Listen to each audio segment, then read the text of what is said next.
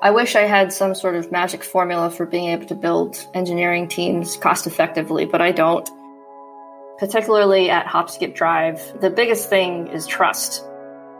You have to know that you can trust this person, not just because it helps you work more effectively together, but because our particular product and the service that we offer involves driving kids everywhere they need to go.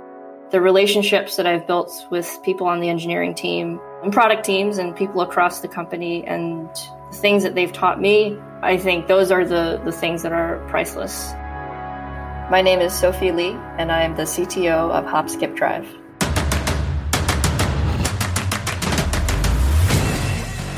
This is Code Story, a podcast bringing you interviews with tech visionaries who share in the critical moments of what it takes to change an industry and build and lead a team that has your back.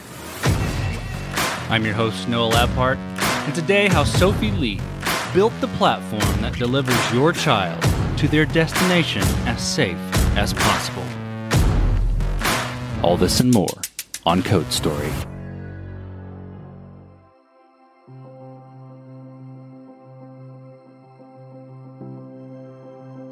Sophy Lee was born in China, but grew up in a lot of countries and places. She grew up in Australia, lived all over Texas, and went to Harvard for undergrad, studying economics. She is an avid bike racer, mainly on the road, and a triathlete. The combination of living in different places, school, and racing led her into the tech world. In fact, she moved to San Francisco to race, though she had taught herself to program post-college and had an idea brewing in her head on how to become a better engineer in San Fran. Sophy has been working on her current product for 6.5 years, starting in a different company formerly known as Shuttle. The product was built originally to map out a trip from point A to point B and have a driver give a protected ride to a child. 4 years ago, her current company acquired the product, at which point she joined as CTO to lead the technology and information security team. This is the creation story of HopSkipDrive. So HopSkipDrive is a safety-focused and tech-enabled transportation solution built just for kids. So what this means is that we help schools, government agencies, families simplify their logistics and save them a lot of time. I started working on this product 6.5 years ago, actually at a different company called Shuttle, which was based in San Francisco. And then about 4 years ago, HopSkipDrive, which is based in Los Angeles, acquired Shuttle for its technology, and I came along and joined HopSkipDrive as CTO. The Shuttle product was identical to what exists now at HopSkipDrive. When I went from Shuttle to HopSkipDrive, we took all the apps, all the websites, everything, all the technology, and implemented it at HopSkipDrive and replaced everything that had been built up to that point. So Shuttle was also a transportation solution. At the time, though, Shuttle was focused only on families. It wasn't until I joined HopSkipDrive that we started to work with schools and government. Well, this will be really interesting then, because this is kind of a two inception stories, right? Yeah. From Shuttle standpoint and then from a HopSkipDrive standpoint. And they probably had, their own sets of MVP type problems. So I'll start with Shuttle. So tell me about that first product, since you were one of the first engineers. Tell me about that first product, how long it took to build, and what sort of tools you used to bring it to life. In terms of being able to just give a ride to go from point A to point B and have the driver be able to complete the trip, that took about a couple of months. To actually have a full-fledged product where we could guarantee safety for the children and monitor all the rides, that took about a year for it to reach something that I would consider a very high-functioning MVP. We built that original set of technology in Rails, Postgres. We were hosted on AWS. We had a couple microservices written in Golang. We had 4 mobile apps, so a native Android and iOS app for parents to book their rides, and another 2 for drivers to be able to complete their rides. So when you're building MVPs, right, you got to make decisions and trade-offs. What sort of, decisions and trade-offs do you remember from those early days of Shuttle, and how did you cope with those decisions? It's funny because during the early days, you don't think about them as decisions because you're so resource strapped and time strapped that it seems like there is no other choice. One of the things that really stands out is that we had a very small team. We had quite a lot of the API that we needed to build out. We had 2 Ruby on Rails developers and 1 engineer who was not interested in learning Rails, and he only wanted to build things in Golang. So what ended up happening is that there were a lot of parts of our API that got written in this different language that got written in Go, just because it was the people and the talent that we had at the time. We didn't realize it, but this had a pretty large effect on the development of the technology and the evolution of our tech as time went on. And then I think the second trade-off that we made, which it wasn't a decision, we were just forced into it. We didn't have a tremendous amount of time to do any sort of design testing or user testing. All of the features that we built were basically the first version that the designer thought of and came up with. And she was fantastic at what she did. And so I think what we built was really good. In retrospect, though, it would have been great if we had laid out maybe a couple of different options to users and picked the best iteration. But like I said, we just didn't have time to be able to do that. Sure, that makes sense. I mean, in the early days, you're trying to get something out there quickly so that you can take that feedback and then iterate on it. So it's hard to have the time to lay out, well, which one do you like first so we can get it right out of the gate. Is that right? Exactly. And in our particular business, high season is back to school. And so it's not like you can take an extra month if you want to. It's not really a choice. We have this hard deadline of mid-August, and if you want to release any big new features, it has to be done by that time. So you built this original product, you have a back end, you got mobile components, you've made the trade-offs, and how did you progress the product from there? And how did you mature it? And what I'm really kind of looking for is how did you lay out that roadmap of what's the next most important thing to build? The biggest shift in how we progress the product and the roadmap was that in the early days, and we still sometimes fall into the trap, we think that there are silver bullets. If only we build this particular feature, if only we add this particular website, it's going to transform the business and everything's going to be great. And I think we learned over time that there is no silver bullet. The size of our projects have actually shrunk over time. Some specific examples of this are in the early days, we thought that if we added carpool to the product offering, then it would change the unit economics of the business and everybody would use this feature. And as it turns out, carpool is not a particularly popular feature as compared to some of the other things that we've built that have taken much less time. In terms of how we've adapted to it, we've started to instead take more of a business needs focused way of prioritizing our roadmap. So we look for opportunities that sprout up of the business, oftentimes completely unexpected, unanticipated needs. And then we try to build a very small MVP to service that. So the first big shift after I joined HopSkipDrive is that we really started to focus on working with schools and working with government agencies. The second particularly major evolution has been with COVID, just working with schools and government. The size of the opportunity and the fact that it happened wasn't something that we could have predicted. What you were describing kind of early on about we thought, this feature or this website is really going to revolutionize the business. Was it more of an engineering focused team early on? And then as it shifted towards the latter days of Shuttle, early days of HopSkipDrive, more business focused? In the early days, the way I would characterize our teams was that engineering and product did not work particularly closely together. The other thing was that the engineering and product teams weren't as dialed into what the actual problems and needs were of our customers and our internal teams as much as we could be.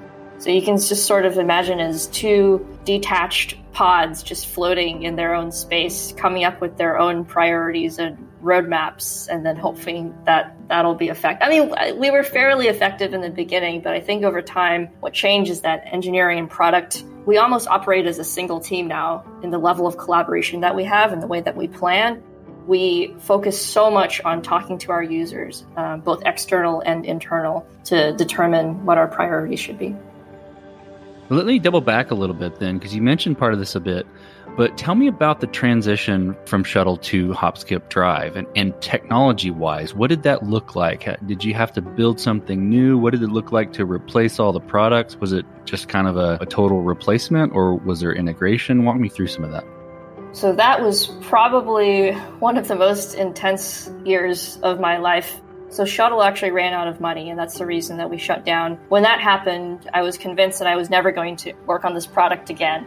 And the co-founder and CEO of HopSkipDrive reached out to me. And remember, she was our biggest competitor. Never in 100 years did I think that I would actually work with her. But she reached out and said, look, we really like what you've built at Shuttle.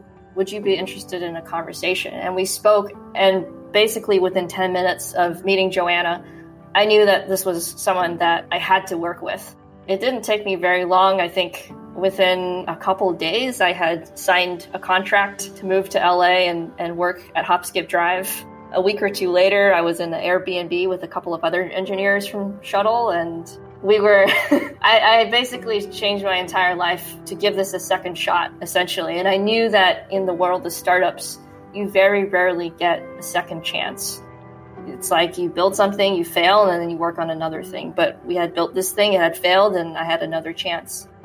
In terms of the transition itself, so a lot of great technology had also been built at HopSkipDrive, but there were a couple of serious scaling issues.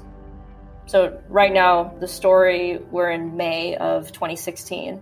We knew that the existing technology at HopSkipDrive probably wouldn't be able to scale well enough to handle back to school in August.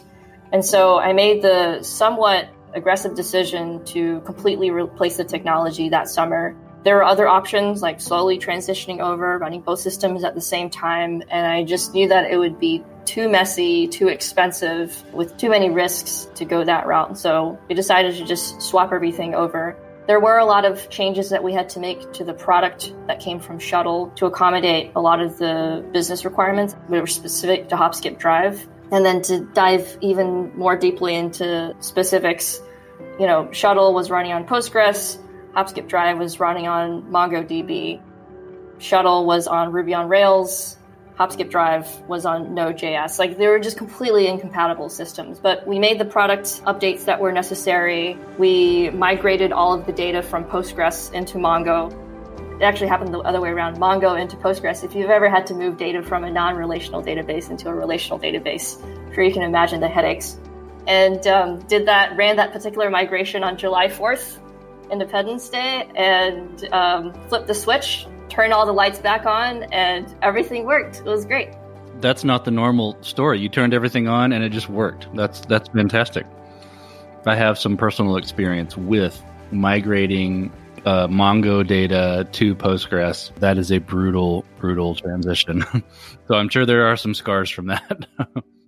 So then, was it before or after the Shuttle consuming or acquisition? I'm not sure how it played out, but Shuttle coming over to HopSkipDrive, where you started to do the contract side of things or the school side of things, and did that change the product in any way?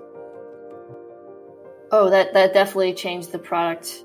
It was about a year after I had arrived at HopSkipDrive. The whole thing came out of like a Friday afternoon conversation that I had with a member of a very small account management team. Because we were working with schools at the time. It just wasn't a significant part of the business. This particular individual and I were just chatting. We were just getting a cup of coffee from the kitchen, basically. And she said, I talk to a lot of schools and they tell me that they want a solution that is sort of like a school bus where you pay at the beginning of a semester for basically a pass, and then the student can either show up or not show up, just like they do for a school bus, but they know ahead of time when and where they want to be picked up. And our product at the time was more of a you pay per ride at the end of the ride. You have to be there if you schedule the ride, that sort of thing. And so over the weekend, I thought about it and realized that there were a couple of ways that we could tweak the existing product in a creative way to basically serve the needs of schools. And so the product team and I worked together. We came up with, this time, seriously, an MVP. The whole thing was built maybe in a matter of weeks, and we started to sell it. And that was when we realized that we had hit on something big, that actually providing a school bus-like transportation service just might work. And from there, the MVP developed and evolved. We had our first sales team, and we really shifted a lot of our focus over to helping schools and government agencies. We still serviced parents and the consumer side of our business, but we realized that this was a huge opportunity that we couldn't pass up, and that we had the opportunity to help a lot more kids that we hadn't helped before. Did that change? I assume the product is cloud-based. Did that change any of that, where you had to bring any of it on-prem, or is it still all cloud-based? So everything is all cloud-based. We're hosted on the Google Cloud Platform. We did add a website specifically for our education customers to be able to book and manage and monitor their rides. But the mobile apps, everything else is still part of our product offerings.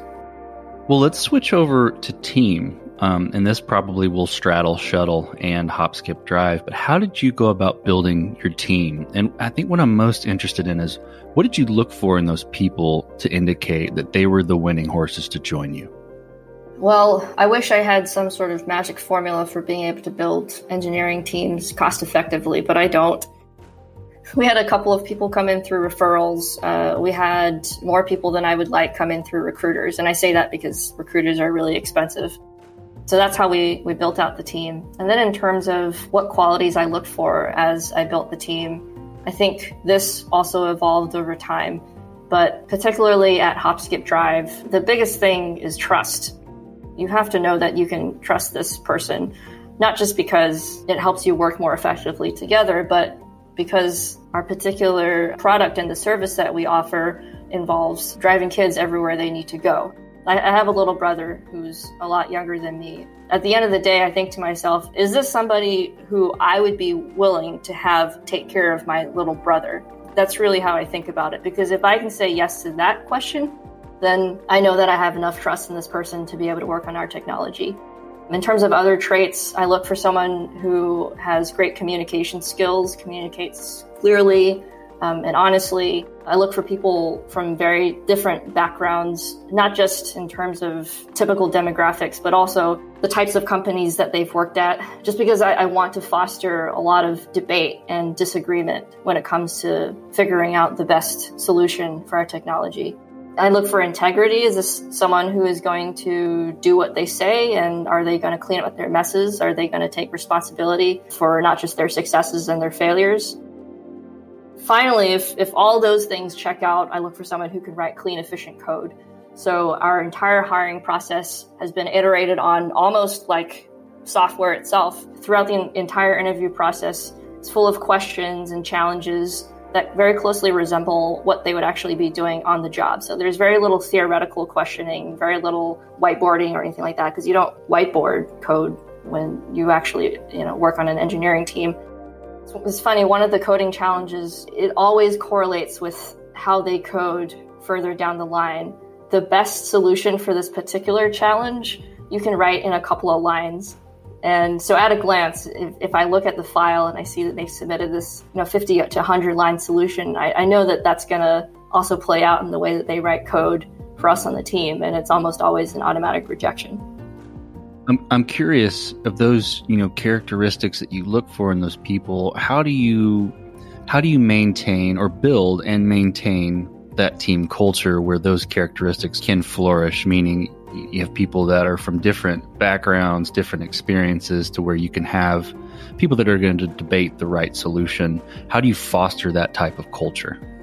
I think through two things. The first is that I think the way that a team operates flows directly from what the leader of the team does. And I've done a lot of work, probably hundreds or maybe even a few thousand hours of coaching, of courses to work on my own communication and my own blocks and beliefs that prevent me from being all of those things that I just described. And I think that if the leader of a team is able to exhibit those behaviors, then it's a lot easier for the team to exhibit those behaviors. And then the second thing is a lot more structural. So we've built in a couple of very lightweight meetings that basically foster this particular way of operating. So we have a retrospective every 2 weeks, but the retrospective is designed in a very specific way. Even in the agenda, there's no blaming or finger pointing in the retrospectives. A different person runs the retrospectives every 2 weeks. It's action item oriented. There's no complaining. If you bring up a topic, be also prepared to bring up some solutions, that sort of thing. We have a very robust postmortem process. It's robust, but it's simple. Then in all honesty, I modeled after a talk that I heard from the Google SRE team. And it's also about a blameless culture where you take responsibility. And when something goes wrong, you bring it up immediately. And what are the action items to make sure that we don't repeat this in the future?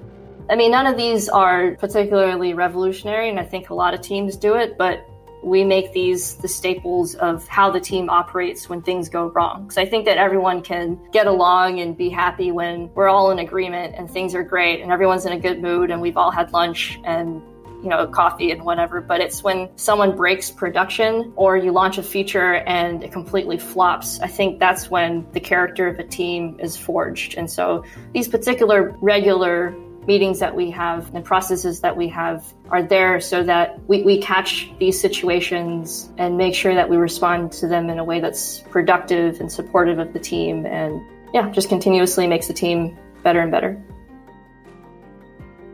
Let's switch over to scalability a little bit. You touched on this with Shuttle having a couple of microservices in the beginning, but I'm curious at how it evolved, and you touched on it a little bit with the HopSkipDrive transition, but did you build this to scale efficiently in the beginning, or were you fighting this as you grew?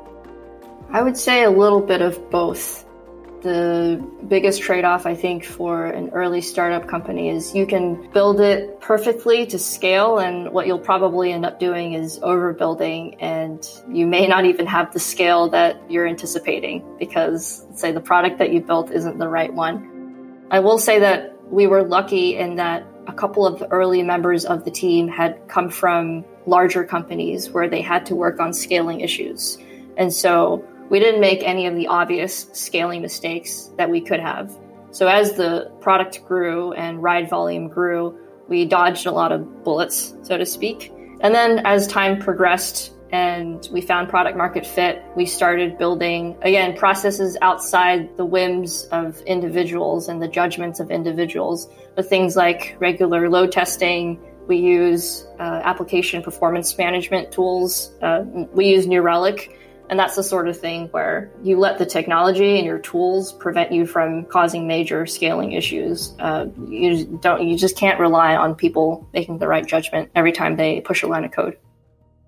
Well, as you step out on the balcony and you look across all that you've built, what are you most proud of? I think what I'm most proud of is the team that I've built and the culture that we have. In the world of startups, you really don't know whether the product is going to still be around 5 years or 10 years from now. We do the best job that we can, but who knows what's going to happen. The relationships that I've built with people on the engineering team and product teams and people across the company and the things that they've taught me, I think those are the things that are priceless. And working on myself so that I'm open to having my mind changed and grow as much as possible from being around a group of amazing people. I think that's what I'm most proudest of. Well, let's flip the script a little bit. Tell me about a mistake you made and how you and your team responded to it. So we never deploy on weekends. But there's this thing with daylight savings time where we have to deploy on a weekend twice a year. And I basically deployed the wrong branch. I merged the wrong branch and therefore deployed the wrong commits into production. Fortunately, all the stuff that was deployed to production, which at this point had been untested, was all written really well. So there were no bugs in production. But it could have caused a fire. We could have had a bunch of bugs that people wouldn't have been able to respond to early on a Sunday morning. Yeah, it's probably the worst thing. I've made a lot of mistakes, so that's probably the worst one I've made in a while. I think every engineer can relate to that weekend releases. I feel your pain there. I think we all do. What does the future look like for the product and for your team? I wish I could predict the future. I feel like there's so much uncertainty right now, especially with COVID.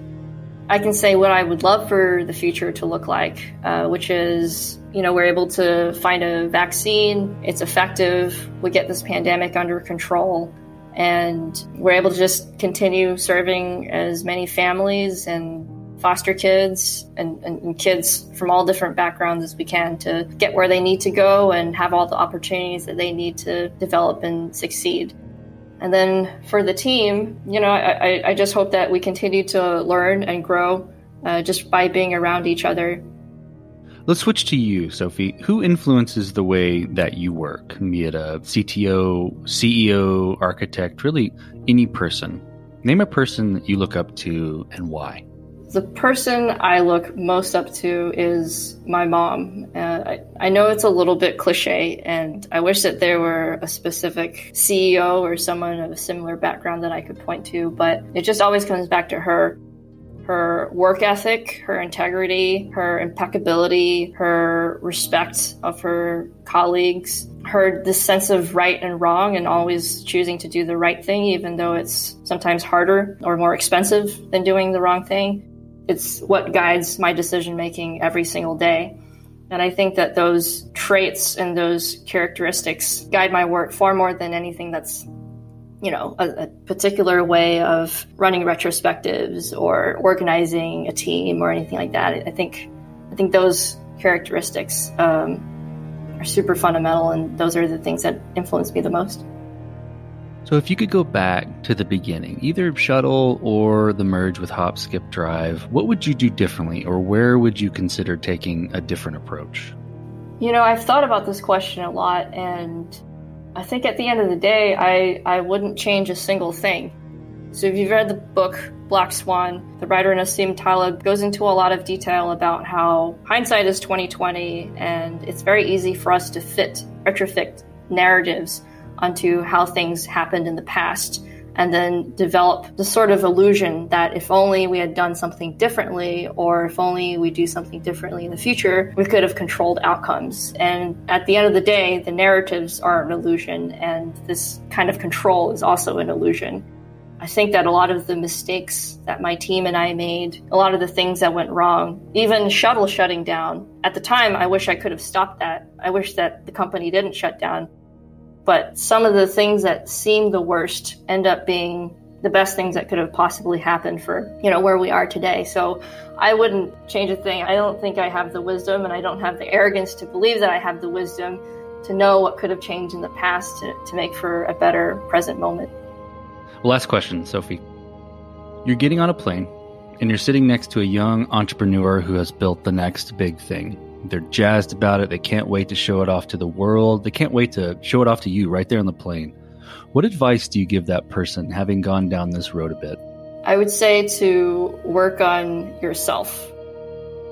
I think that this looks different for different people, but the baggage that most of us by default drag from the past into where we are now is a bigger obstacle and impediment than anything external, whether it be difficulty of finding a Go programmer in Los Angeles or finding funding. All of those things are solvable problems, and I think anyone with enough determination can figure it out.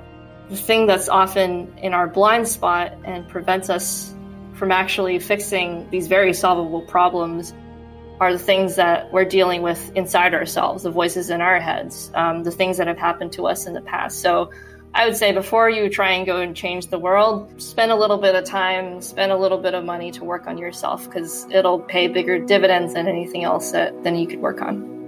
That's fantastic advice. Well, Sophy, thank you for being on the show today. Thank you for telling the creation story of Shuttle and HopSkipDrive. Thank you. And this concludes another chapter of Code Story. Code Story is hosted and produced by Noah Labhart. Be sure to subscribe on Apple Podcasts, Spotify, or the podcasting app of your choice. Support the show on patreon.com/codestory for just $5 to $10 a month. And when you get a chance, leave us a review. Both things help us out tremendously. And thanks again for listening.